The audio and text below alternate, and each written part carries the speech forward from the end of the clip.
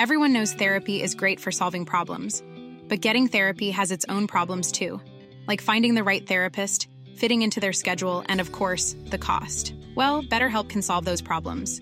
It's totally online and built around your schedule. It's surprisingly affordable too. Connect with a credentialed therapist by phone, video, or online chat, all from the comfort of your home.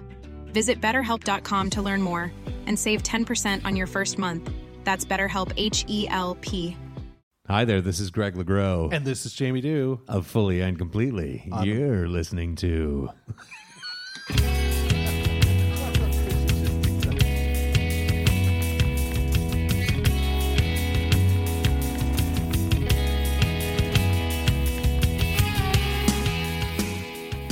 Hello and welcome to Fully and Completely, the podcast where every, couple weeks, I think we go through every Tragically Hip album in chronological order. We're going to be talking about the album, how it was recorded, who produced it, the tracks on it. We're going to be talking about music of the time period, when it came out, what it was up against, what was going on in the world, in Canada. A very Canadian band, obviously, so we're going to talk about news of Canada, sports of Canada, things that are Canadian that we like. Jesus Christ, that sounds like a lot. It's a lot of shit, man. That's a lot of work. Look, there's a lot of things going around these albums. Okay. It's not just the albums. There's an experience going on, and we were there for it. My name's Greg LeGros. I'm Jamie Dew. And it's nice to see you, buddy. Nice to see you, too. I'm very excited for this episode. This is a good one. We're getting into the wheelhouse now, I would say. This is, this is this is a big moment. Like, I feel like, the first episode was the first episode, but this is almost like the first episode. I think right? so, too. Yeah. This is the beginning of prelude. many. This is like Acts of Enormity itself. Oh. This is where it all starts. Yeah, you like that? See that? That was very good. I know. Oh, man. This, it's October 1992. What a great... I got this record for Christmas, but I got Nice. it early. I ripped it open early and started listening to it right away. Yeah. I also acquired this through my Nido job. Fuck. Nice, right? Right. And I got a free T-shirt with it. Really? Yeah. With the cool... The album cover, yeah. Which I think was one of the coolest album One of their covers better that they album did. covers, Yeah. which has been a misstep for them here and there. Or just not a misstep, but like a Yeah, I agree. Doesn't always fit. Yeah. I got I got it on cassette and a free T-shirt. It was a 1992 T-shirt though, so very wide sleeves. Bell sleeves. Yeah, extremely big T-shirt. Very uncomfortable, but I wore it to pieces. October 1992. This is a statement album from the band. I think so too. I think that there was a lot going on behind the scenes. I think. So much happened. Push perspective. Yep, their label, and it's just a big year in general. The 90s are underway now. We're 2 years into them. The tone has culturally shifted in North America. There's all kinds of things going on. Our beloved hockey in Canada. I'll tell you a little bit about that. The 1992 Stanley Cup Finals. You had the Blackhawks of Chicago. That's where I'm from. Getting into the finals for the first time in a long time at this point. And they were going up against the defending Pittsburgh Penguins. Unstoppable Mario Lemieux. Yeah. Jaromir Jagr. Yeah. And it was like looking good for Chicago in game one. They were up 4-1 in the first game. Oh, wow. Did they pull it out? No. Lemieux was like, fuck that. And then they come back and win that game and then sweep Chicago the fuck out the series Jesus for the Christ. consecutive win. But so exciting. This is, again, if not for illness, Mario Lemieux really could have He could have been something. Could have been maybe something more than Gretzky. Yeah. Possibly. And you almost got to think now we talked about all the fun of the Grey Cup and the Rocket Ishmael comes to Toronto and the big Gretzky, John Candy, let's make this. And it didn't really. No, it did not. It did not. And it's almost hard to talk about. At this, yeah. But 1992 is significant in it's Calgary Stampeders against Winnipeg Blue Bombers. Calgary wins because their brand new quarterback wins his first Grey Cup, Doug Flutie. Douglas Flutie. So there was a big, more than the Ishmael thing and the John Candy thing, I think the thing that got people the most riled up and interested in the CFL for a period there was Flutie. He was Flutie, otherworldly. Flutie fever. I mean, he came into the league as the Boston College, Yeah. the Hail Mary, Yeah. right? Like that was a And big NFL deal. flunky. NFL flunky. Didn't work yeah. out. He played No, for my Bears for it a was bit. Too It didn't short. work out. That's what they They said. said too small. Can't do it, kid. Send you off to Canada where you will destroy everything. You will flourish. My God, he came in so good. First 2 years with BC, he's MVP of the regular season, 2 years in a row. Then he makes his way to Calgary and wins his first Grey Cup. More on that in other episodes, though. So He was so good they let his brother play. they really did. They were like, you know what? Fuck it. Dougie's got a brother. Get him in. So 1992 has a lot of stuff going on. Yes. Not all of it's jolly. and 92 fun did stories. as well. What's that? What did I You say? said 82. Did I say 82? 1992. I'm really riled up. I don't know why I'm Yeah. correcting you. I Thank you shouldn't for have. That fixing was, it. Yeah, well, People would have been I don't want to confused. confuse people. No, I don't thinking want they're that. going to get saxophone tragically up. Oh, no, nobody wants that. No. Not to be a huge sadness moment, but the beginning of the year, the first quarter of 1992 is the abduction and murder of Kristen French, which Oh is my God. leads into the whole Homolka. Yeah. Bernardo Homolka. Yeah, That was a story that, as much as any story that I can think of in this country, really stole the headlines. Yes. Well, it was because it was a culmination of years. It started in 87, the Scarborough Something- rapist, the Scarborough right? rapist, I yeah. remember they handed out drawings at our school. I was in grade school, and they were like, because we were near where I went to school is kind of like in the strike zone a little bit, Jesus. and it was just like and it just looked like a guy. It was hard to okay, I'll watch out for that. But it was like years building up of wondering when then people are going missing, and Kristen French is really the big one. And also, he doesn't get arrested here. It's a couple years later, but they do take his DNA around this time because they question him, and he freely gives it. It's very cocky. Anyway, it was a huge story in Canada. Let's talk about something else that's a little bananas. In summer of 92 in Canada, Montreal, the big Guns N' Roses Metallica tour. James Hetfield is set ablaze. I had tickets to the show in Toronto, which was the next night, and it was canceled because they couldn't tour. And I only Yeah. had tickets to Yeah. see the opening band, Faith No More. Faith No More. Fucking right. Which, when they rescheduled the thing, Uh-huh. I took a bus from my hometown. They had like a bus tour thing. Uh-huh. We got caught in traffic and got there just as Mike Patton was like, "Thank you, good night," Oh, fuck. or "Good afternoon," or whatever. So I Yeah. thought, I'm never going to see this band. I'm never Yeah. going to see them. So yeah, Hetfield set ablaze, and Axl Rose cuts the GNR set short because he claims throat problems. So they don't even play for an hour, and they're like, "That's it." That's it. And bedlam, It was nutty. I remember was- reading about it. madness. Oh boy, How funny is that, though? I think I had to read about it in the paper, yeah, when it came out at 4:00 the next day or whatever. Oh, sure. Like, I didn't see it on the news because I wasn't a news watcher, yeah. but I was a paper reader. Yeah, fair enough. I remember reading the paper. It's a nice time. It's very relaxing. Some positive news. In October of 1992, the ban on homosexuals in the Canadian military is lifted following a legal challenge by Michelle Douglas. That was a very big moment. There's lots happening. The tone is changing, man. Okay, you just blew my mind. Right. Because that is so long ago. Yeah. I mean, it's not long ago enough, No. but when you think about, the country that we're dominated by news-wise, Yeah. still going through some Yeah. crazy stuff in the military. There's progressive Wow. stuff going on. It was an exciting 1992. time. 92. Yeah, October, same month as our album. that's right. That we're talking about. Also, very sad. I'll just briefly, I'd feel bad if I didn't say anything about it, or I feel like Gord would be mad at me if I didn't. Also in 1992 was the Westray mine explosion, which was a huge tragedy in Nova Scotia. There was an underground methane explosion, and it took out all 26 miners who were working. There was a huge bit of Recovery, right? Like they tried. They tried, to. but it just they You were lost flashing 26 me people. back. Yeah, man, it was it was all over the news, and like the people were stunned because that's 26 people just Yeah. snapped out like that. These are all major things you've just said. Yeah. And you had to jog me there. Holy Yeah. Jesus. Well, listen, we were teenagers, and when you're a teenager that is being fed the kind of popular culture we were in 1992, it's easy to miss these things, or they kind of get fogged over. And speaking of popular culture, let me talk about Canadian music in 1992. It wasn't All just right. the hip. That's not that they had a lot to compete with. If you wanted to shine in this time period, you really had to do something. I think this was a big starting point for Canadian music. Let me tell you. 1992 sees Gordon from the Bare Naked Ladies. Yep. Lost Together from Blue Rodeo. There's a Boot Sauce album in there, but this doesn't really matter. Hey, that was a great record. We have another one from The Box. They never really blew up big enough. Closer Together? Sure. Decade of the Box. Decade of the Box. Yeah. Oh, Change nice. of Heart, Dynamite Toronto band. And Leonard Cohen, The Future, Cowboy Junkies, Black Eyed Man, 5440, Dear Dear, Frontline Assembly, Tactical Neural Implant.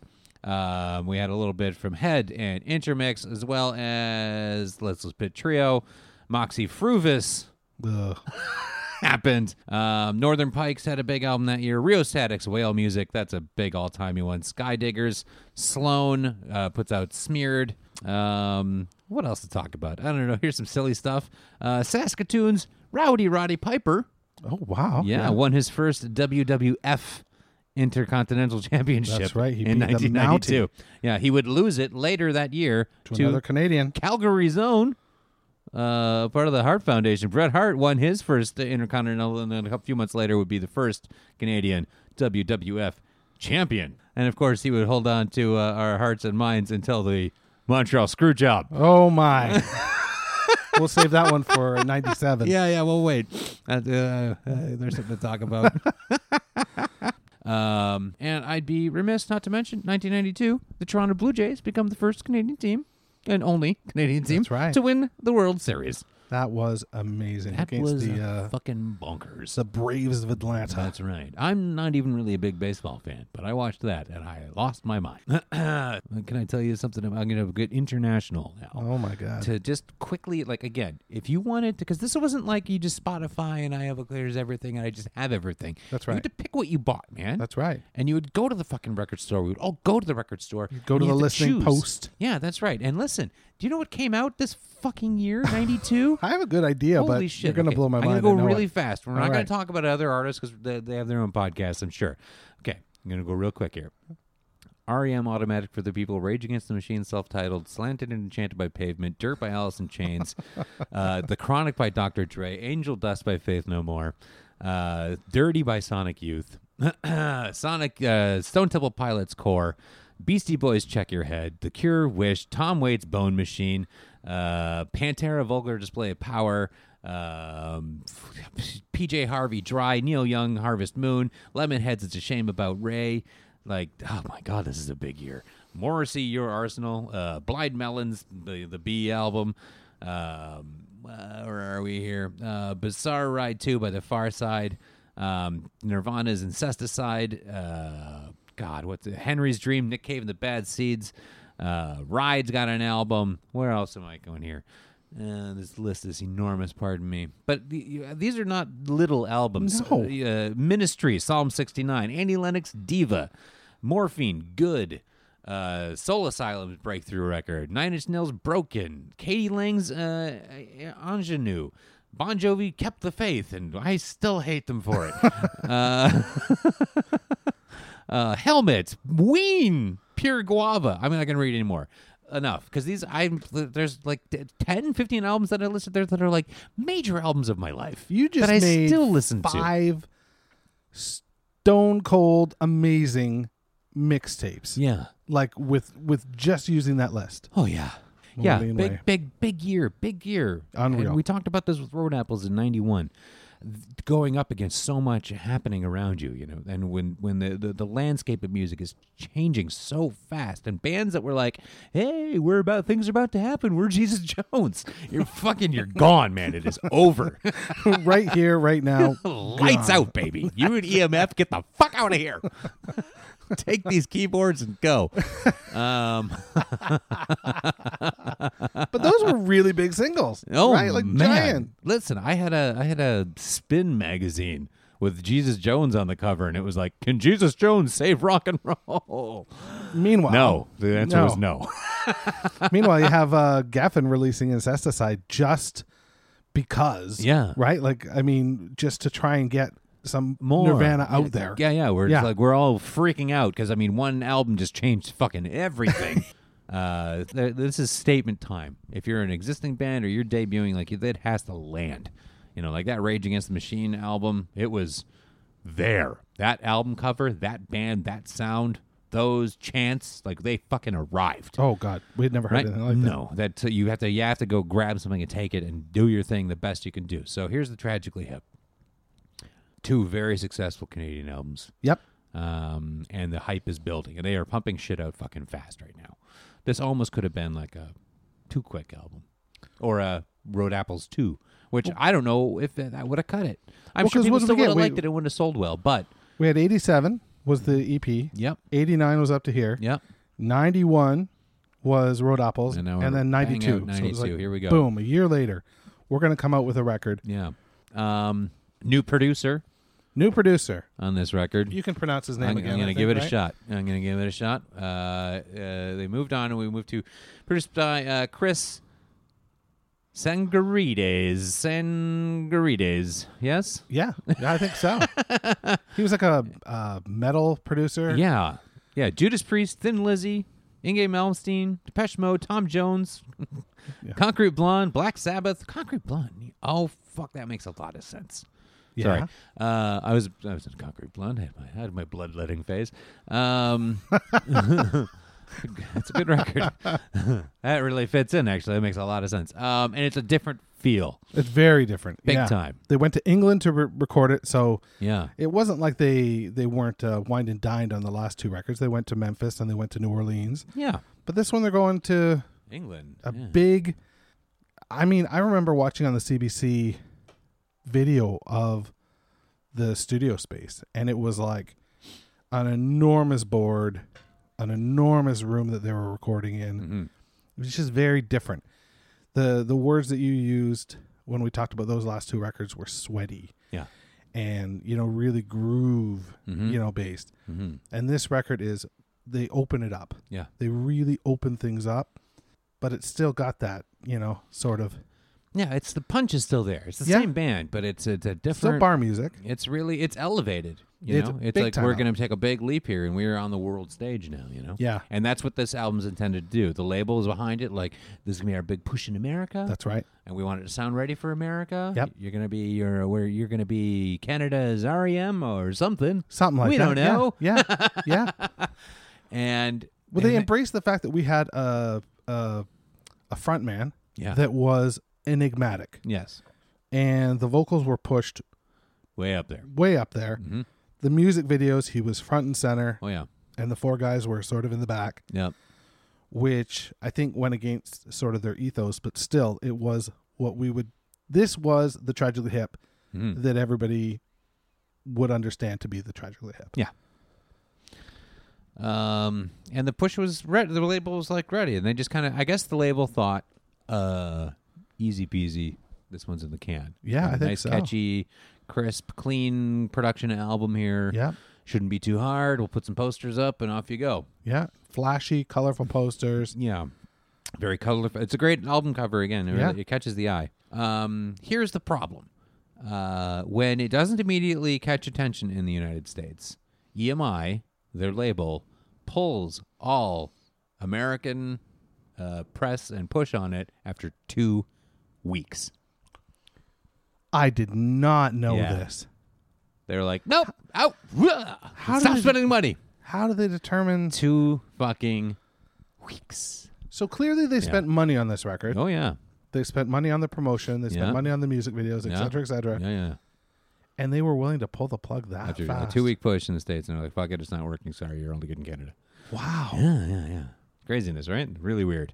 Yeah. But it catches a lot of attention in Canada. Big time. And this is the they never have a song quite as enormous or a song that could replace the Canadian national anthem like New Orleans is Sinking Again. That stays there as this like special little song. But this album's the moment. I would say they go from being adored or enjoyed by Canadians to like, it's our fucking band, man. Exactly. I mean, they did and their. It's big. There's like 6 singles off of this fucking record. They did their first arena. I mean, they did a full-on arena tour, mm-hmm. and they also did a summertime roadside attraction tour. Right. Oh, was the first roadside from this? That was in 90. It was in 93, but it was on the back of this record. Yeah, okay, it was during them. This route, yeah, because this them was with Midnight Oil and yeah. Oh yeah, right. Right? Cool pick, man. yeah. I mean, and that fits nicely. yeah. Midnight Oil with the hip for sure. Yeah, it's a huge moment, and it's instant. Locked in the Trunk of a Car is a kind of strange, when you think about it now, a strange lead single, but as you said, extremely solid for the time period. It really made sense. And it's got this great kind of mysterious video, and it's like, what in the hell is he talking about? And it really just took off. And then every video that came out following that was another fucking huge hit. And they were fucking everywhere. They were. That was that, like, going into that Christmas. That, I bet you that was the. I mean, I wish we could find out the data. You should have kept all your chart magazines. Yeah. But I wouldn't be surprised if that was the record that holiday season. Because I mean, oh yeah, like, I mean coming out in October as October, well, right? So, yeah, for sure. And that's when you would buy physical albums as gifts for people. Absolutely, yeah. Put it on my Christmas list. I would like the Tragically Hip, please. The other thing that's really interesting about the lead single, Locked in the Trunk of a Car, is it comes from that bootleg that was really popular at the time. It's called Roxy Music and Elsewhere, 1991. And they played the Roxy in 1991, and I put it on one of the previous episodes. But the version of Highway Girl where they do Gord does a rant in the middle called Double Suicide. And he talks in that song in 1991 about finding a place that's dark and rotten, a place where the police helicopters will never spot us. I destroyed the map that I so carefully dotted. Every day we were dumping bodies, she and me, every single day. Awesome. And we laughed about it. And so for fans that were doing the bootleg thing and listening to all that bullshit, they had a little extra reward. You know, there was that little bonus there. What a neat little thing they do where there's like this, if you're really paying attention, you know, there's man. like it's like teasers or, you know, or post-credit scenes in Marvel movies. That's now. You know what? That's a really great example. That's really what it was like. Yeah. Am I going to knock it over? Oh, no. I'm just asking if you want another one. Oh, yeah. I would love another 100th Meridian beer. We're drinking 100th Meridian beer, man. Just want to make sure those pipes are. No, they're getting smooth and loose. Man. Oh man, you know what else? I'm going to touch back again. Sure. How much is going on musically in '92? I'm opening it for The you. Bodyguard. Hey, please, thank you. The Bodyguard soundtrack. Oh God. Oh God, indeed. The Singles soundtrack, which was what a great record. Yeah, and what a terrible movie. That was a consensus back then, anyway. Just like great soundtrack. That movie sucks. But yeah, I wore that tape out. Yeah. Yeah. Oh, neato. And you had Arrested Development with their big album. Before there was a TV show, there was a crappy hip hop group. There was this band, right? This Mr. Wendell. band. Yeah. That was a big jam. This shit was huge. Arrested Development. Yeah. With their Sly and the Family Stone ripoff joints. I once read something about them that I always thought was the perfect critique of Arrested Development. It was Arrested Development, Mr. Wendell, which is a condescending song about being nice to homeless people. This is what hip-hop would sound like had Sting invented it. That's Gordon. That's as good as it gets. That's really nice. That's so great. It really kind of nails it for me. Okay, so I want to get into this record. Let's do our track-by-track little thingy thing we do. Yeah. This is exciting for me. Yeah, it really is. Okay, well, track 1 is Courage.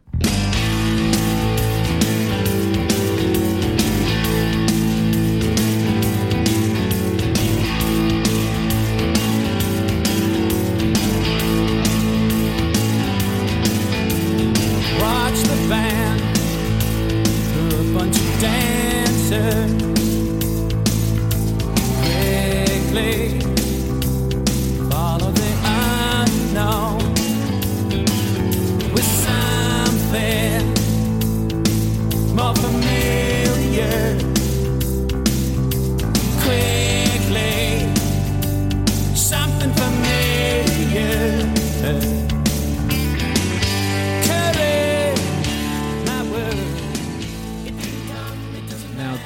think this song is no mistake as track one, and also a huge significance that it's Courage for Hugh McLennan. Hugh McLennan is an author, and he wrote a few books that Gord was a big fan of, particularly The Watch That Ends the Night. Hugh McLennan was, as an author, very well known for being one of the first authors in Canada to really embrace his surroundings and tell the stories of small towns in his homeland. Like, he was telling the people stories in small nooks and crannies. And this is, I think, influenced Gord in an enormous way, because this is the album where he really leans into that. Absolutely. For the first time, and it stays there. This is like a mission statement. Two things I want to add. Two Solitudes, another giant novel by McLennan. Yeah.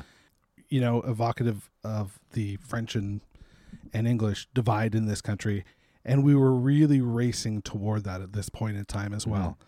I think Charlottetown happened 2 years later, the Charlottetown Accord. So it was like we were bumping up against all this stuff.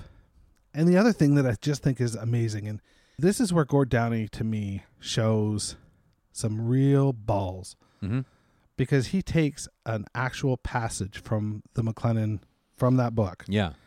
And turns it into the bridge. Yeah. And there's no rhyme. No, it shouldn't work. It shouldn't work, Really but it should does. not Do work. you have the lyrics there? No, I don't right in front of me. Here we Okay. go. So there's no simple explanation Yeah. for anything important any of us do. And the human tragedy consistent with the necessity under Living- pressure. Under pressure. Living with the consequences. Living with the consequences. Under pressure. Under pressure. Under pressure. No rhymes. That is not in lyrical structure No. by any means, but he makes it quite catchy and memorable. Yeah. And Yeah. it's Just fucking like, yeah, bridge. that's the verse. He's like, I want to write about this. I'm not going to write it better, so I'm just going to sing it. Yeah. And this became later on, when we get into probably the last 5 or 6 hip records and definitely his solo stuff, Yeah. it became what he did. Yeah. It really became what he did. He wasn't about couplets or anything like that. It was very free. Yeah, he's really, really starting to stretch as a lyricist and vocalist. Yeah. And that elusive cadence of his that we've talked about a couple of times is really starting to take shape. Yeah. This is a huge leaping point for them as artists, this album. And Courage is just it's a great opener. It's a great It in a sets such in a a tone. litany of great openers, right? Yeah, like yeah, I mean, they're super good at that. yeah, they so are. And I think now Courage was maybe the most played single of the bunch, and it was the second single, if memory serves correct. I think it was smart to throw Locked in the Trunk of a Car out there first to kind of ease them into the alternative realm as well. If it's just Courage that comes first, Courage is a very light little rock track. Yep. It's not. I don't mean that in a bad way. No. But it doesn't have gnarled teeth or anything like No. that, and the angst of the obvious angst of the other music that's happening in 1992. This is a little bit different. There's no real verse structure. It's jangly. Yeah. It's evil. Yeah. We don't quite know what it's about. It's No. dusty. Yeah, very dusty. And you're so right. Whereas Courage is very clean. That first chord, coming in Super bright. Yeah. big and bright, and then his vocals are so pushed right to the top. Yeah. But in a nice way. This song just really, it just landed with people. And, there's Gord there with his Bruins Yeah, that's right. sweater on for the whole the video, and it just had a tone. I think this is such an enormous moment in their Canadian. I don't know, the love affair really takes off. It does. He's wearing a fucking hockey sweater. He's wearing a hockey sweater. He's doing this weird Michael Stipian. his little dance. sort of dance. Yeah. He's captivating. He's unusual, but he's totally approachable and interesting and Yeah. mysterious. And it's a perfect. They really. It's a shame this didn't go get the push in the States, because the execution and order of singles and how they marketed this album to continuously sell it by releasing 6 fucking singles from it, the timing and order of them was really clever. I don't know if it was intentional, but it worked really well. Yeah. As far as setting a tone, creating some mystery, and then a little bit of approachability, and then a little bit of like strange artistry, and then we get into some real sadness. But yeah, it's quite a nice run of singles, and it really did the right sort of. It had the right dynamics to really make this a big, consistent selling record. Totally. And when you buy the album, you're like, oh, all these songs are great. They really are. Yeah. Let's go to track 2. Yes, please.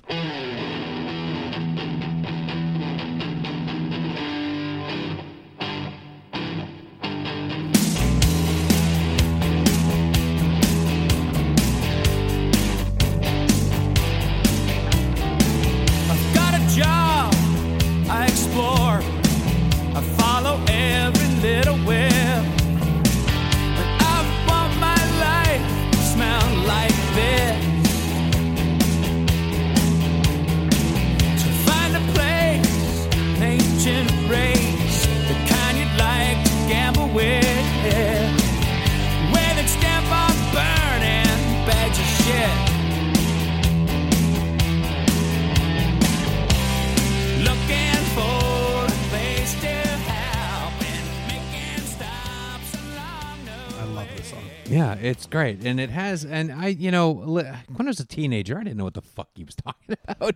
I took it, as you do when you're a teenager, everything is internalized and about my emotions and course. stuff like that. And I just had some other thing that I went off with, because the beauty of his poetry as a lyricist is you can really make it accessible to yourself, and I heard other things in this song that I then when as you age with it and you listen to it and like, oh, well, this all connects. He's talking about something. He's, this guy's on an adventure, and he's seeking a group of gullible people to exploit. That's This is right. pretty fucked up. What else can you say about it? Nothing, because their song structure has elevated. They really know how to put something together. You got a dynamite solo and all these wonderful lines that really, even if you don't know what he's talking about, like, they just land with you. I'll paint a scene from memory so I'll know who murdered me. What a great lyric. Nito. I don't know what. Oh my God. Yes, please. Paint one for me too. Yeah, it's full of imagery. It's full of wry wit and tragedy. It's really something. It's a nice little rock and roll jam that follows out of Courage, and it's like Courage it's got this great sentiment. It does have a courageous tone. Not to be a little silly with my language there, but in this we shift slightly. The album flows really nicely in and out of its peaks and valleys of happiness and despair and hopefulness and tragedies, because this song it has a darkness to it that swings us down. And then track 3.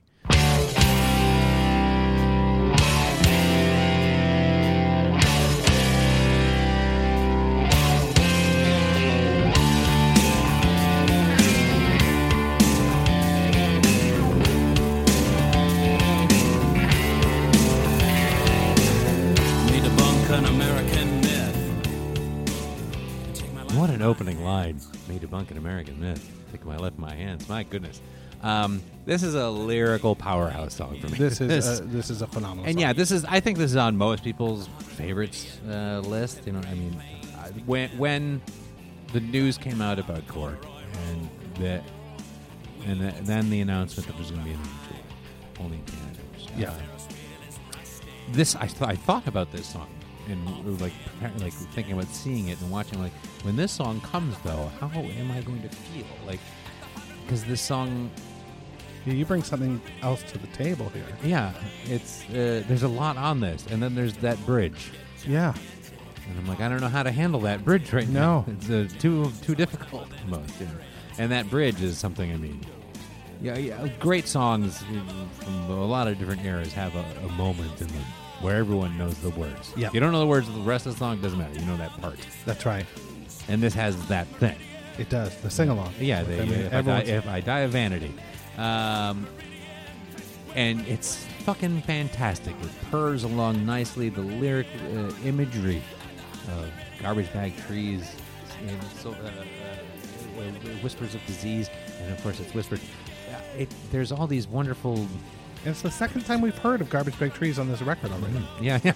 Well, Weird. yeah. They have a nice image to them, and of course the Active Enormity. So it flows so nicely. And if you sitting around with your buddies drinking beers, or you're in the car, or whatever the fuck you're doing, with your friends cruising around, and you just hit it in that nice elevating up to the final choruses, it's just it's really something to behold. If I die of vanity, promise me they bury me someplace I don't want to be. You'll dig me up and transport me unceremoniously away from the swollen sea breeze. Garbage bag trees, whispers of disease, acts of enormity, and lower me slowly and sadly and properly. Get right cooler to sing my eulogy at the 100 meridian. At the 100 meridian. At the 100 meridian, where the Great Plains begin. At the 100 meridian. At the 100 meridian. At the 100 meridian. At the 100 meridian. At the 100 meridian, where the Great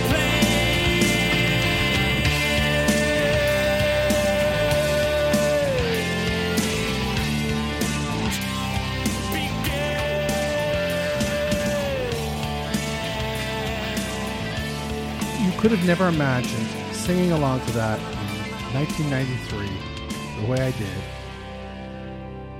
that less than 20 years later, Yeah. it just doesn't jive. No, it doesn't. They would often, they still played New Orleans most of the shows that I saw. But on shows that they didn't play New Orleans, they definitely played this song. And Sure. this would be the song that would go into the, coming out of the second last chorus. They would bring the guitar down. Gord would go into his story. I saw him do a story once about being a logger and riding on a river with a picaroon and talking about like using the picaroon on the logs.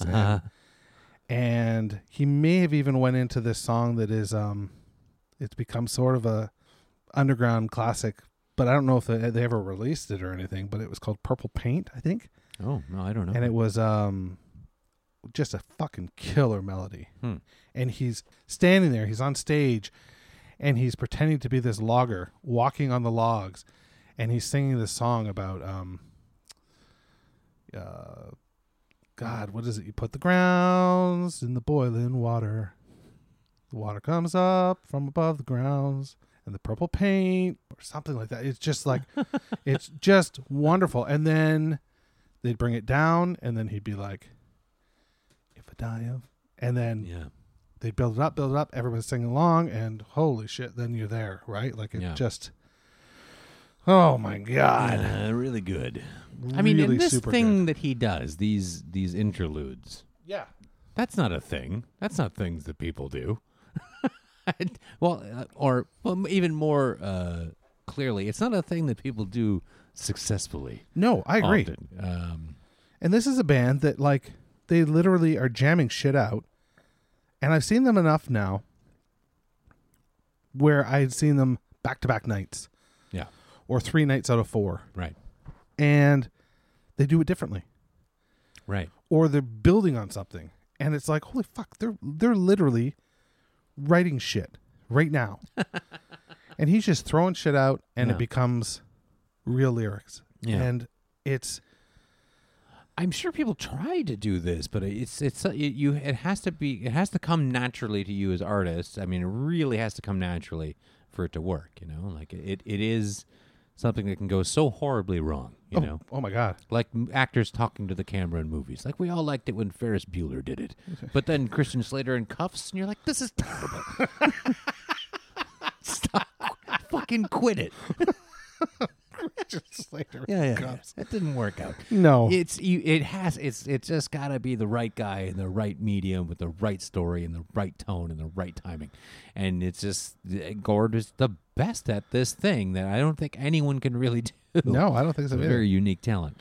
And it's because it's breathtaking live. And what's crazy is you would remember it. I can remember because it's not rambly. It's clear. It's a clear. It's fucking right story. there. Yeah. I remember hearing them, and I'll tell it on a future episode. But I remember hearing him outline what would become Ahead by a Century. Right. And radically different lyrics. Yeah. But I remember it vividly. And it was on the Fully Completely tour, or the Day for Night. Day for Night tour. So Yeah. I'll talk about that episode. Okay, great. But it was fucking wow. Neato. Wow. Yeah. Oh boy.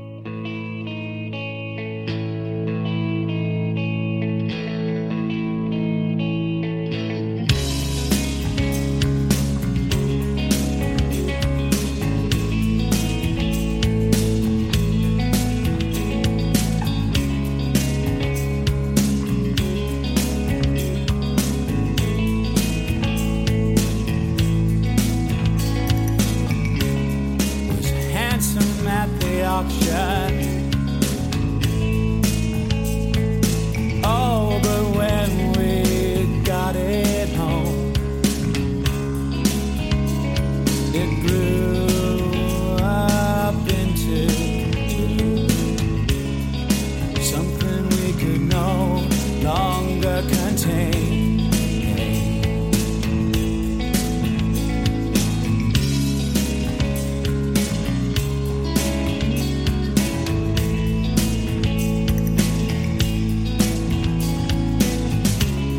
Where's our pigeon camera?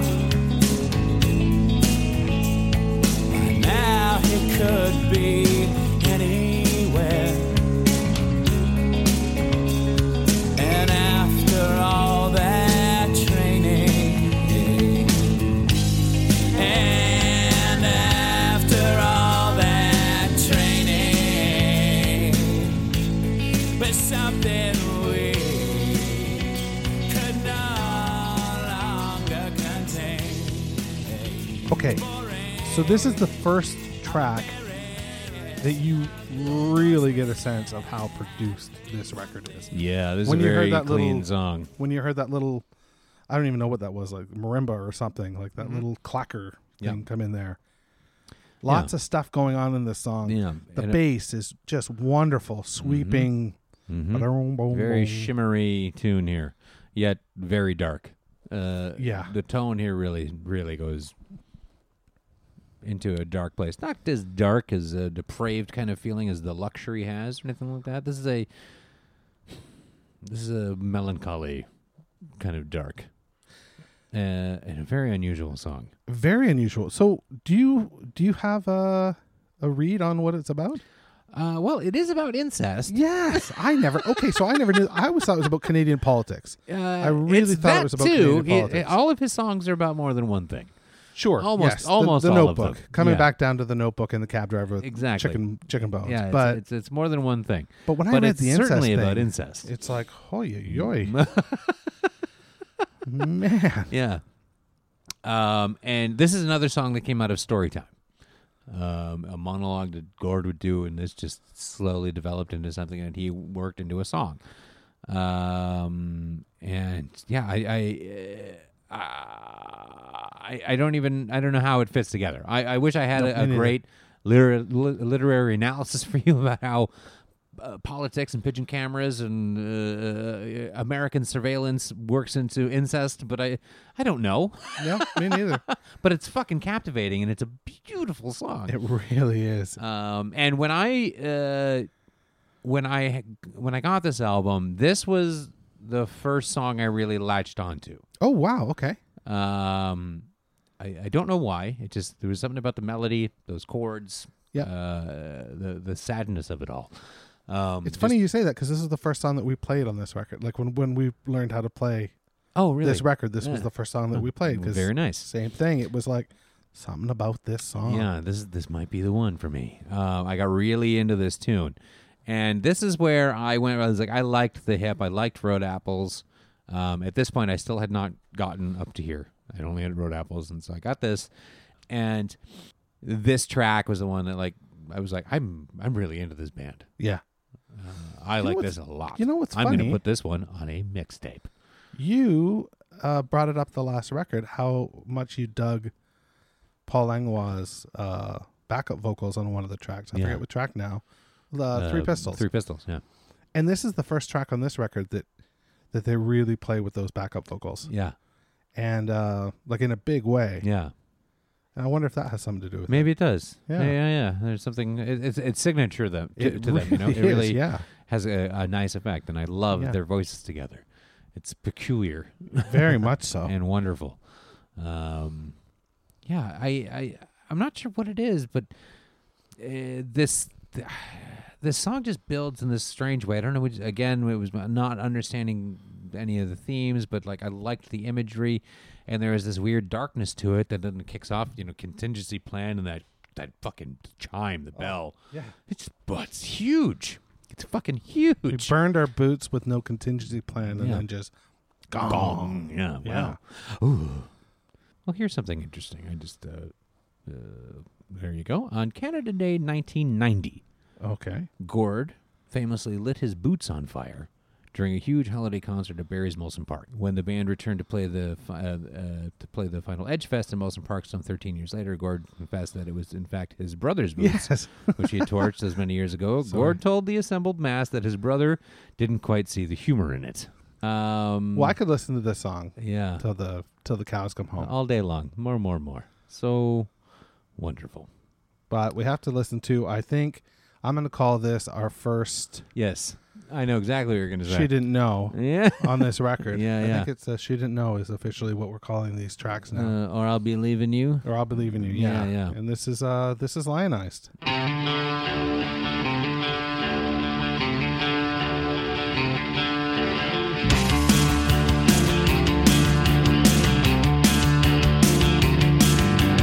Cold wind blowing over your private parts. I know what lack you've got makes a strong case for art. Billboard breasts, they don't have a face. I know that fact you got. No girl could ever trace.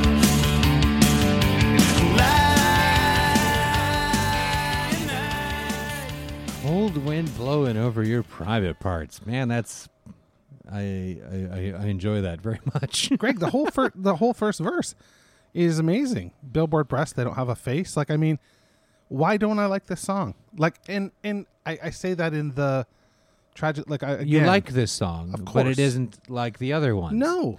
Yeah, I have the same thing with it, but it's fantastic and it's lyrically wonderful. Yeah. It isn't quite as prolific as the other songs in this album. No.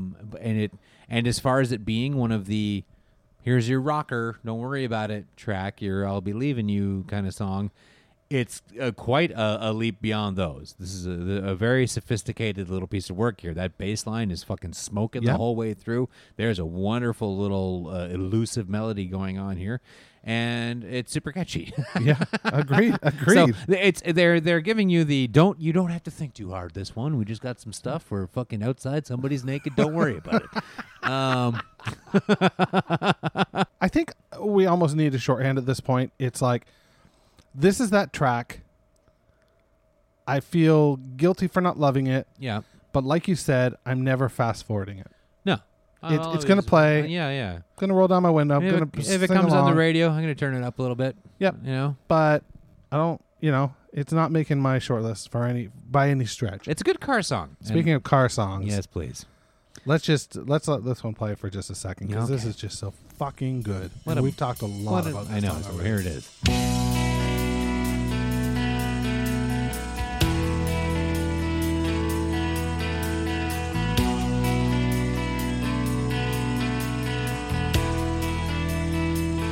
I don't know how old I am.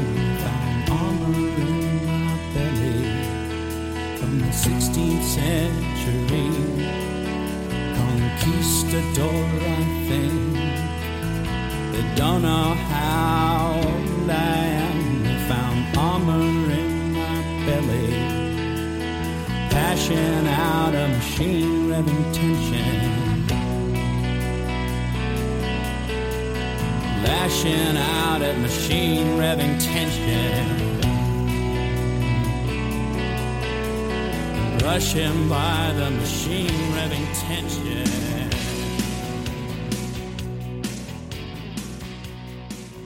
Yeah, it's about a shark. Is that what he says? Yeah, the opening, only that.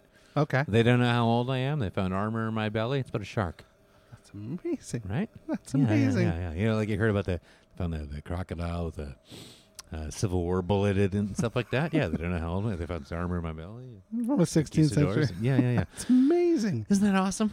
That's really neat. Oh, rest in peace. Yeah, Jesus. You know, there's a lot to unpack with this track because this, like all the best ones, is about a collection of things. Sure. And there's a great quote here from Gord about this song. The song, Gord said, was never about one historical incident. It was about trying to evoke the claustrophobic atmosphere around guilt and shame.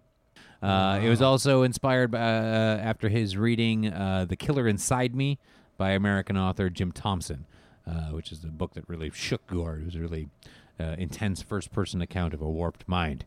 So, yeah, there's a lot of criminal ideas in here and, you know, things that eat and destroy. And darkness, yeah, guilt and shame. And it's a edgy, nervous song, but so confident. Very much so. Just the fact that he uses the word tension 3 times in that beginning part, right? Where he's literally building tension. Yeah. And he's using the word tension to build tension. Yeah. And then when the band chugga chugga chugga kicks in there, it's like, oh, this is the band. This is that band. This is that band that has played 1,000 shows back and forth across this country. Yep. They're so tight. They're so, you know, they just know each other so well. And then the producer, Tangerides, Christine Gerides, really produces the shit out of this track. You hear the bell on that ride cymbal or hi-hat so clearly at the top. Oh, yeah. And, man. I mean, there's at least 3 significant builds in this song. Yeah. One there we got, and the shift in his vocal where he keeps it nice and low and steady for the first little chunk. Oh, yeah. And when he lets it up, though, man, it's just alive, and there's so much desperation. It's just really something. And I watched the video, and I'm like, what's he doing when he pretend to smoke? I'm like, God fucking damn, that's the coolest thing I've ever seen. The coolest thing. I was literally just going to tell the same story. 'Cause it's so cool the way he does it. Fuck me. Yeah, it was quite a time, man. It was really neat. Like it was the way we receive music is so different now. I wonder if I hope people remember what it was like, because it was neat how we took this shit in and how we had to go buy it and spend our time in the record stores and, like, you know, you just watching videos when you had no control over what was in front of you and, like, waiting to see it. It was such a time of anticipation. God. And I don't know that there's as much anticipation anymore for these kind of things, other than just waiting for something to be out and then it's just all there. There was something about it, the mystery and weight, and that just fits nicely with this band and this song for me. That notion of that time period.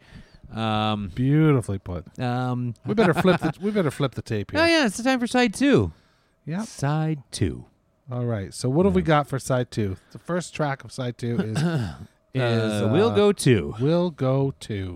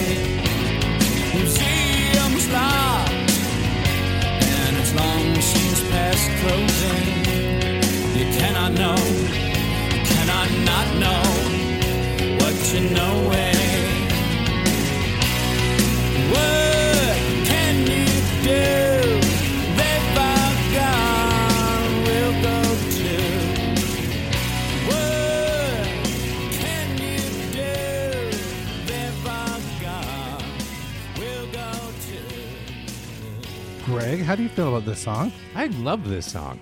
This is a great song. It is a great song. It's like, you know what this song is? It's sort of like it's an in-betweener. It's almost a I'll Believe in You. But it's not quite. But it's not quite. It has this different, like, it has this waltz sort of rhythm to it, you know? And yeah, you're right. And he, like, Big sing-along chorus. big sing-along chorus, but I mean, handled by anyone else, this chorus would be terrible. This chorus would be fucking horrible. If a lot of people are singing along to it, like listen to some, like tune the music out and listen to the people singing, it sounds like shit. You can easily kill this tune. It's like if you're just hitting the wrong vowel pitch, you fuck it all up. For the what can we do? Yeah. Anyway, the what. It's the way you do the what. People go, what? It sounds horrible. Anyone else handling it, garbage, but Gord kills it because he's got this way with words. Yeah. Pronunciation. To boldly slap at a face full of nothing. Wow. Right? Well, and this song is so much more than I'll Believe in You. With lines like that, that's not a lightweight line. No, my friend. To boldly slap a face full of nothing. That's fucking. Yeah. You would like. I want like anyone who's sitting around listening to this right now. Like, yeah, that's a cool line. Think about that. You're gonna think about it later. You mean in your car, like, what the fuck does that mean? It means something. And you'll spend time with it. You know, like there's questions thrown out here, and the simple songs have really, really huge things going on inside them. And fuck it, man. We'll go too. This track may be like a grower for me in the time period when it came out. When it came out, this might have been a little light for my tastes because I was getting very into heavy music. And the hip were one of the little like few carryovers that I held on to as I got really into heavier stuff. I mean, I was listening to whatever everyone was listening to, and like fucking I was going Nirvana, Nine Inch Nails, and Ministry and stuff. But then that leads to Slayer and Bad Brains, and I was going the opposite way. For me, it was like much more poppy, and that was what I enjoyed. Like Automatic for the People. I thought that was just fucking amazing record. I couldn't agree more. It's a beautiful album. I still listen to stuff like that. I didn't completely like. I only listen to metal now. See, I got very into like the that. heavy stuff. I was very much like I only had eyes for the Tragically Hip at this point. Right. And I think your assessment of this being a grower is right on. My memory is somewhat damaged, but I would say that this wasn't one that I would have went back to over and over again. No. Initially. No. But this would have been one on month 3 that I would have been like, yeah. This And is I my tell new you what, song. And in year, not 20. I was about to say 20, but this is a much older album than that. In year 25 or whatever of this album, this song sounds great to me now. It's a very mature song. Yeah. It's a wonderful little mature listen. Even. Yeah, mature, and it sets off side 2 nicely. And I'm super excited to talk about the next song. All right, let's go to the next song then, because please. I think this is pretty great too. Yeah, the title track.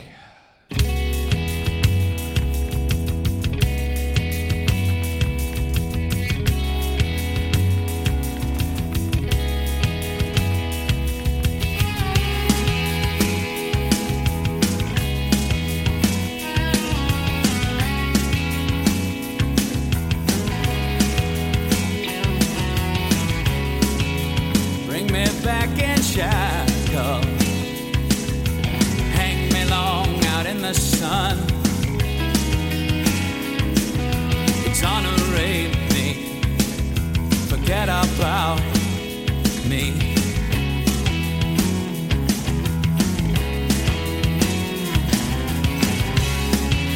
I recommend measures for ending it.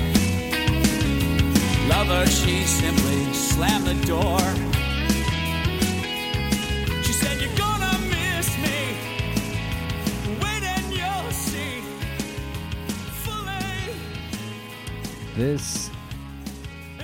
The darkness has returned. This is it's an up-tempo song. It's got a nice little kick and beat. That bass line is fucking beautiful. But there is a deep underlying darkness in this track. Yeah. I'm dumbfounded by this. This song makes me dumb. This song is so vast, and it fills such a big space. I don't know what to do with it. Yeah. I don't know what to do with this song. Yeah. This was one of the first songs that I can remember really enjoying high.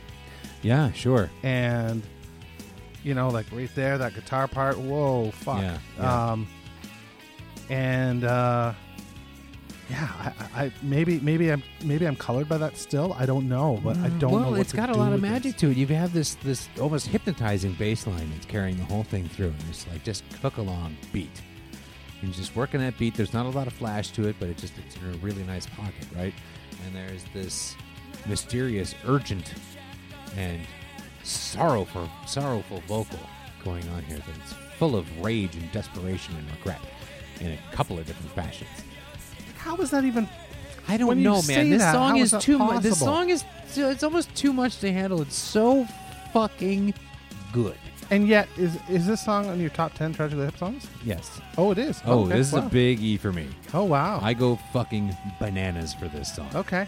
And Yeah. yet And the rant off here, this is brilliant. and the shift in guitar, turn it up right here. Let's listen to the rhythm guitar go.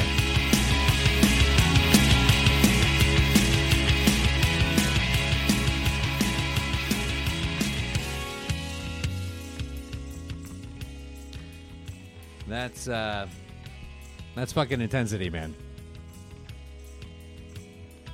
And you're right. There is pain and desperation in that last wail, Yeah. Oh yeah. right? And this song feels there's this, I don't know,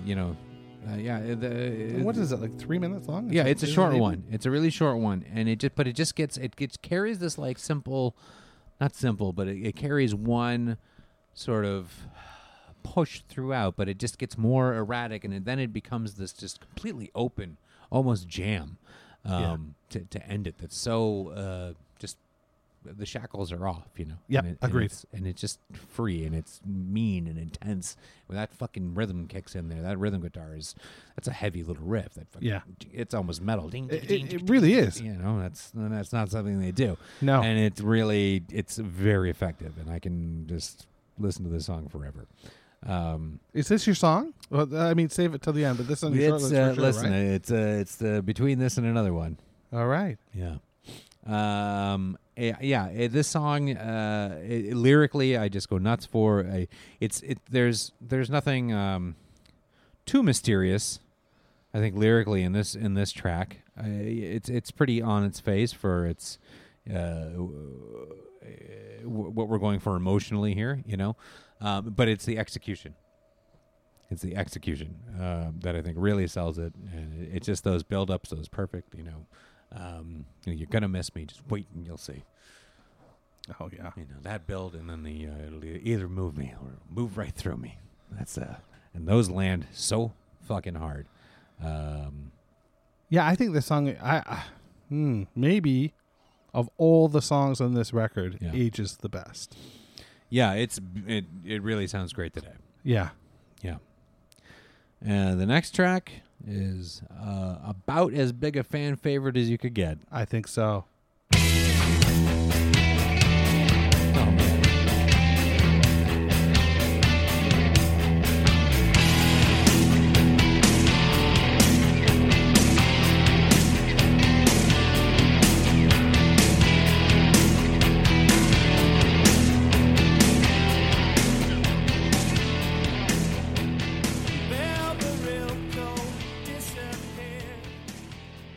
Okay, so I have to say two things. Yes. Thing number one, Uh-huh. I'm an Edmonton Oilers fan. Uh-huh. Thing number two, See? I hate the Toronto Maple Leafs. Oh, no. And yet, And we just lost half of our audience. when this record came out, Yep. I went out and bought a Toronto Maple Leafs jersey with Yep. number 5, Bill Barilko. Yeah, right on. Yeah. Yeah, Canadian hockey player, Bill Absolutely. Barilko. Yeah. And I actually have, and I don't have it in my bag right Yeah, now, okay. I actually have the hockey card. Get the fuck out. Yeah. And it says that on the back. It's got the exact lyrics. It's not an old card. It came Yeah. out in 91, it was a Pro Set card. If you remember Pro Oh, Set. sure. Yeah. And it's got the fucking lyrics to the song. And I have to envision them sitting around and Rob Baker going, I got this riff. Right? And he just plays it over and over again. And Gord's got this fucking hockey card and he just turns it.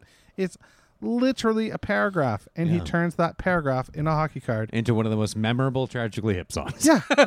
Yeah, absolutely. Crazy. And the story is bananas. It is absolutely bananas. Yeah. Bill Barilko played for the Leafs. Died at the age of 24. Because he did disappear. And the drought in between, in the time that before his body was found, the Leafs win a cup, then nothing. No, nothing. Until the year he's found. And then they win. And then they win again. And they win a bunch. Yeah. And the photo of him scoring this game-winning goal is almost, I mean, it's not as iconic as Bobby Orr, that famous Bobby Orr picture. Yeah. But it's of the same ilk. Like you can see the shot going in, and it's a pretty famous photograph of him scoring this game-winning goal. Right. The year before he goes on a fishing trip. Yeah. And the plane crashes and he's lost. Yeah. Like, what the fuck? Yeah. How is this myth? How does it go uncovered before this song? Yeah. I mean, obviously Pro Set, I guess, had. Sure. Yeah. They hit on but, Earth. Like for me, I wasn't a hockey guy at all. Particularly not in 1992. I'd only been living in Canada for 6 years, and the hockey did not make sense to me. Wasn't interested. I followed along because the Hawks were in the cup that year. I was aware a bit. Yeah, I mean, the Leafs are all right around this time period. This is Wendell Clark, Dougie Gilmour. But anyway, I wasn't a hockey guy. So this song for me was just some stuff I didn't know what the fuck he was talking about. But it was the conviction and honesty and passion about what he's talking about gets through. And so this song resonated for me too, as a person like you. That's the magic of this. That he took a theme, which is the opposite of what I find interesting, and made it palatable and catchy and thoughtful for me. And then turned the chorus into, again, a massive sing-along about the leather caps that World War I fighter pilots wore. Mm-hmm. You can visualize this thing with the goggles on it and the whole 9 yards there. I mean, if you're not sure, but obviously if you think about the title of the song, 50 mission cap, you can imagine when those are awarded, when you complete your 50th mission, which is a hard thing to do, and stay alive. So it's a special honor. It's quite a cap. Quite a cap. Quite a cap. That's quite a cap. That was the alternate title for this song. What? I mean, I get it with the obsession with hockey and the Leafs in our country and in Toronto. But this song shouldn't be this big. It should, this song shouldn't be this big without being a novelty song. You know what I mean? Like, but it's beyond that. It has too much passion. The Barilko story is too crazy. It's all perfect myth and story and what the fuck and romanticism and a bit of history. It's so perfect, and this is not a thing that people do. Again, the Leafs are the closest thing that we have to the Red Sox or the Cubs. Right.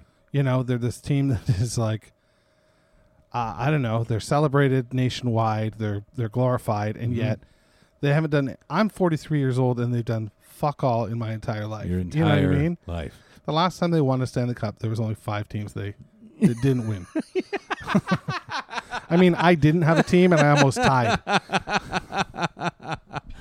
Oh man. Yeah, that's bad news. Yeah. Should we go into what is arguably this record's biggest song?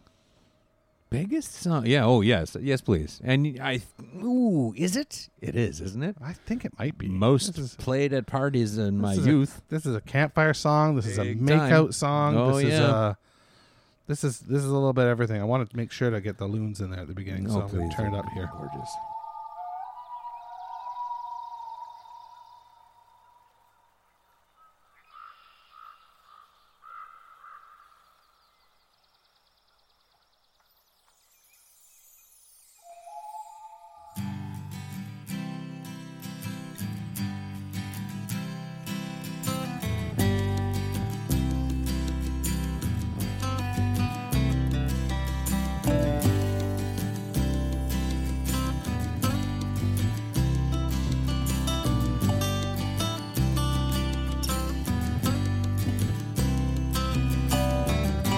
Sundown in the Paris of the prairie, we kings of all treasures buried. And all you hear are the rusted breezes pushing around the weather vane Jesus.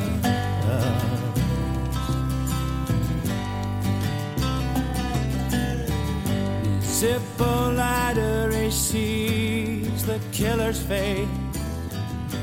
Maybe it's someone standing in a killer's place. 20 years for nothing, well, that's nothing new. Besides, no one's interested in something you didn't do. It's nice listening to this on nice headphones. It really is, isn't it? Yeah. I hope everyone's at home listening on nice headphones. I'll tell you something. Tangeritas produced the fuck out of that. It's gorgeous. Yeah. It's Holy really, shit, really right? nice. And is that the most intricate little bit of rhythm that we've heard from Johnny yeah. Faye? Yeah, like, yeah. That's thus far? yeah. Or maybe ever. Maybe ever. He's a fine drummer. For those who don't know, We Kings does tell the story of David Milgaard, a young Winnipeg-born hippie wrongly convicted of the grisly rape and murder of a Saskatoon nurse, Gail Miller. keeping in line with the Tragically Hip's really great history of writing make-out songs that you shouldn't make out to. No, yeah, not at all. You just should not be making out to the song. No. Think about what it's about. No, but it's so pretty. It's so pretty. It's warm and inviting, and it feels romantic. You just want to fucking fall in love at some, prairie party, some kind of like under bridge party in some small Ontario town. It's just so nice. In his Zippo lighter, he sees the killer's face. Oh my God. Or maybe it's someone standing in the killer's place. Mm-hmm. 20 years for nothing. Well, that's nothing new. Nobody's interested in something you didn't do. Fuck. Oh my God. Off. Yeah. So we just got, in the last two songs, we got a massive sing-along song. Mm-hmm. We got a campfire, prom night, make-out song Yeah. that are both heavy Canadian, I don't want to say myths, because they're not myths, but like mythology, right? Mythology, absolutely. In our Holy crap, like great storytelling. Yeah, and it's here's the thing too that's so funny. Like this is this album is such a statement, and I think it's an important one. Where Gord, again, leading back to Courage and Hugh McLennan and Gord making his choice. I'm going to write stories about my country and my homeland and what I am surrounded by, and the myths and the realities of that. And commits to it. And the album that is supposed to break them in the States is by far at this point the most Canadian thing they have ever done. Song after song is unabashedly Canadian. Yeah. I think it stands up as the most ultimately. I guess it's the most Canadian album. They have maybe some more Canadian songs or something. I don't know. Yeah, I remember. There's always something. At the time, I had created this narrative that was their way of marking their territory before they broke big. Yeah. Because they knew they were going to break big as well, so they were going to break big, and they wanted to make sure that they didn't forget their country. Right. I don't think that had anything to do with it not flying in the States, because there's nothing about the lead singles that would make you think like, this is a Canadian band, it's a Canadian thing, and I don't get it. so having this album be as big as it is in Canada and about Canada as deeply and passionately and thoughtfully as it is, and it's just silence in America. I feel like there's this thing where we were like, don't you fucking worry, we got you. Like the fans were just like, I will never ever fucking turn my back on you, buddy. I got you. I feel you. The rest of the world doesn't fucking get it. That doesn't matter because they're ours. You're bringing me so They're back. fucking That's ours. exactly how it was. That's You know? exactly how it was. And that stayed intensified and it stayed strong. And we all there was a point where like I was like, yeah, maybe this. They had a number of times where I thought this might break in the States. More than their hours, though. More than their hours, you felt their mind. Yeah. Oh yeah. They're speaking to me. Like, yeah, you got the collective piece, but there was something from an ownership perspective where it's just like, fuck. Yeah. Man. Yeah. Well, yeah. When you like, you feel like you're in a fight with them or something. Yeah. You know, like Yeah. that there's something they're speaking directly to you, and you're just like, nah. There's a whole magic about this kind of band situation, though. When a band is bigger than a band, you know. Yep. Yeah. Wheat Kings. Is that what we're talking about? So poetically tells this story, and it has all these wonderful Canadian things in it that aren't cheesy or overdone or anything like that. A late breaking story on the CBC is just the fucking greatest, man. And I heard this song too many times at parties late at night when people would break out guitars and just play it. Yes. I always wanted to hear the real version. I was happy to do that. But there was like a point where I'm like, if this fucking guy plays Wheat Kings right now, I'm going to fucking lose my... I'm always playing Wheat Kings. He just finished Buffalo Soldier. Now I got to...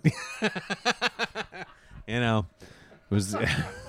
I was never a fan of the unsolicited acoustic guitar shakedown at the end of my party at the end of the night. I'm like, I'm not in the mood for this. Fair enough. Just, no one asked you to play. Someone has to ask. I know you brought the guitar. Well, anyway, that's just me being cynical, though. But I was never a fan of that. No. But you know what actually really kind of blew my mind? I was at... I spent many years managing a bar and music venue, and very rarely went out anymore. Especially when I was doing that. When you're working the bars, your schedules. My weekend was Monday, Tuesday. And just not going out as much. And I very rarely went to parties, particularly with people who were like about 10 years younger than me. But the bar was closing down early one night, and my wife and I weren't married yet, but she was out of town. And so I was like, I guess I could do something. So I got invited to go to this band's house party after party. And so the other bartender and I went. And it was fine, and everyone was a lot younger than me.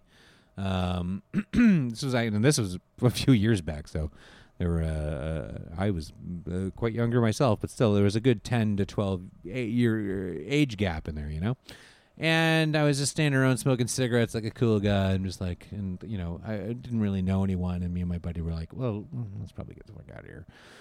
But then they started playing acoustic guitar on the back porch. And I'm like, and it wasn't an acoustic guitar kind of crowd. It was very, I don't know. It was a little punkier.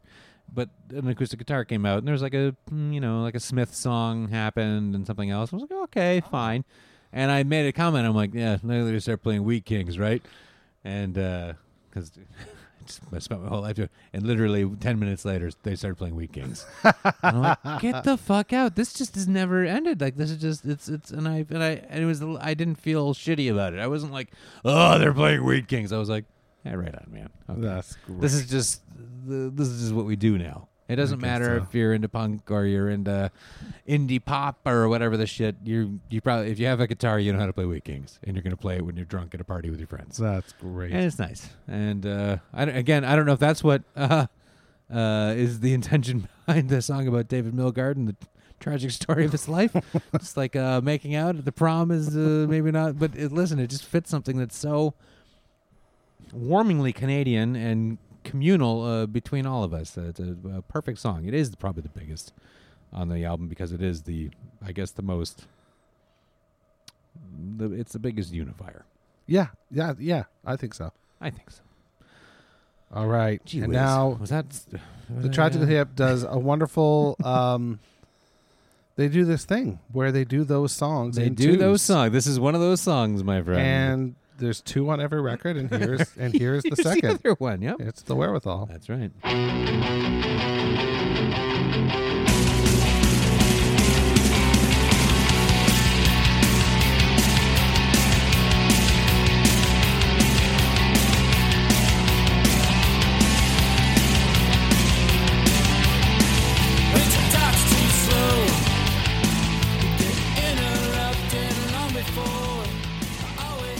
I don't know, man. Yeah, I don't know. Strong riff, heavy song. heavy song, great lyrics. Yep. Just doesn't have that je ne sais quoi. No, it doesn't have the mystery, No. but it's a really great rock song. Yep. And Agreed. it's another good car song. Yeah. Yeah, I like The Wherewithal. Sure. I like it more now than I did Yeah. in 92. But don't love it. No, No. but it's still great. I don't want to. I have nothing more to say about it. Honestly. No, not too much. It's got a good chug along. It's heavier than most of their stuff, and it's got a memorable chorus. I especially Yes. don't like the song because it's before my favorite song on the record. Oh, buddy, nice. And my favorite song on the record is this one.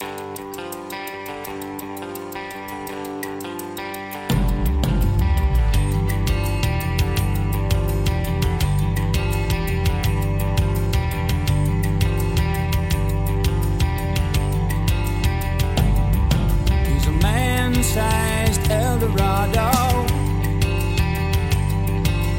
Who to do? Who could blame him? Who could blame him? Where we're going? What's the ticket? Just the mention of Berlin makes me sexy. It makes me sexy and tired of thinking about drinking, both thinking of drinking while thinking about. That little pickup. Yeah. That's really something. Just the mention of Berlin makes me sexy. Yeah. Oh yeah. Whatever it means, I don't know, but no. but I agree. It makes me want to go to meant Berlin. a million things to me. This is my the song that competes with Fully Completely for me. Okay. This is El Dorado is. This is Stone Cold for me. This is my. This is the song I take away for sure. I deeply love this song. Yeah. Perfect end song. Like it's I got got a genius for evil that makes me common. what? Look, Fuck you. Buddy. retire. Yeah, Retire. just quit it. You know. Like you've done it at that point. You're a lyricist, and that's what you've done. You're good. Yeah, you're good. No. Quit. Yeah, there's a tone, and now this song has there's a great deal of confidence to the tracks on this album, and this one, it's a great final track because it does have some of the dark underbelly, but there's this sly and sinister grin to this song too. Totally. Yep. It's in a different place emotionally, and it's a nice place to end with this album. There's a lot that's happened. It's and I don't think emotionally complex record. I don't think it's a song they played live very often. No. Because it doesn't have that sort of live vibe to it. But I feel like this would be one where if you heard it live, you'd be like, fuck, I just got rewarded tonight. Yeah, for sure. You know? Yeah, it's in a funny tempo for like a Yeah. live thing, right? And it needs to be subdued Yeah. because that beat is kicking along, but it's a really light touch. I don't know if those are brushes or not. I can't quite tell, but it's a really light little hit on the snare, Which right? which again for Johnny Faye is something that like he's Yeah. heavy-handed. He like, is, yeah. You know, for good or bad. Like Yeah, this is a very sly drum track on this. Oh, yeah. on this track. The start stops are really great. You know, there's a nice bit of dynamic that goes on here. love this song. Oh, it's just To death. beautiful. Yeah, and it's such a when you think back to the raw sweatiness of Road Apples to this is an enormous change. This is a huge leap.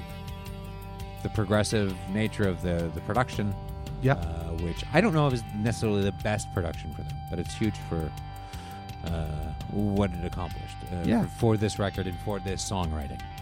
But this is the only album that sounds like this. Yes, because from here, we again make another big change. We make another big right turn. Yeah.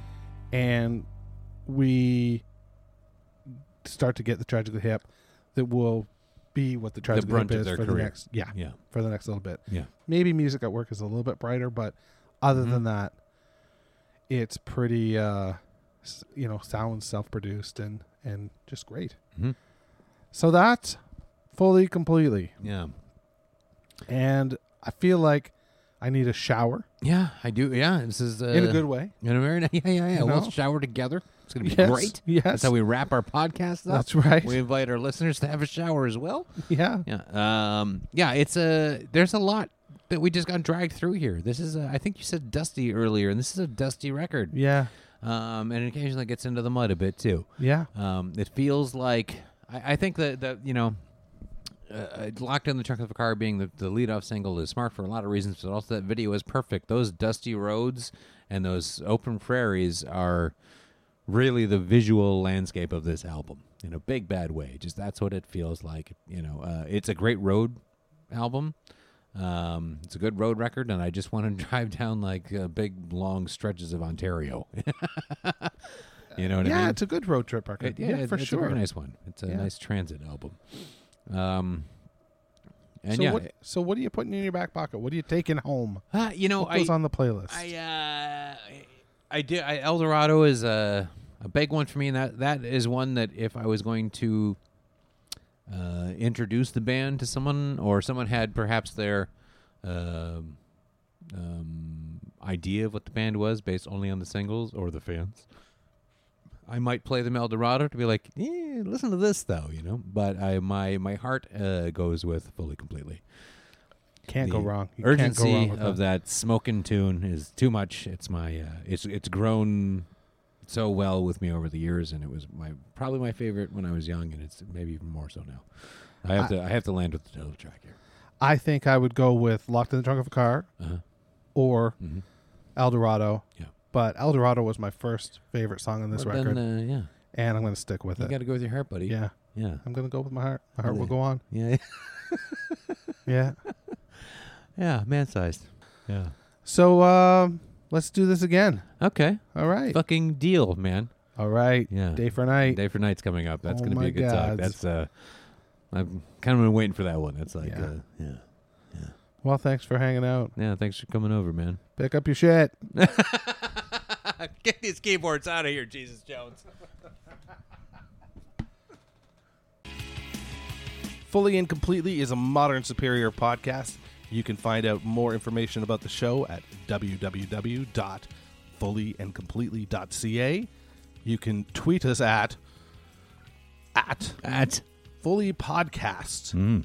And, of course, you can find more information about our show and many other fantastic shows at www.modernsuperior.com. I came in there for that. That's awesome.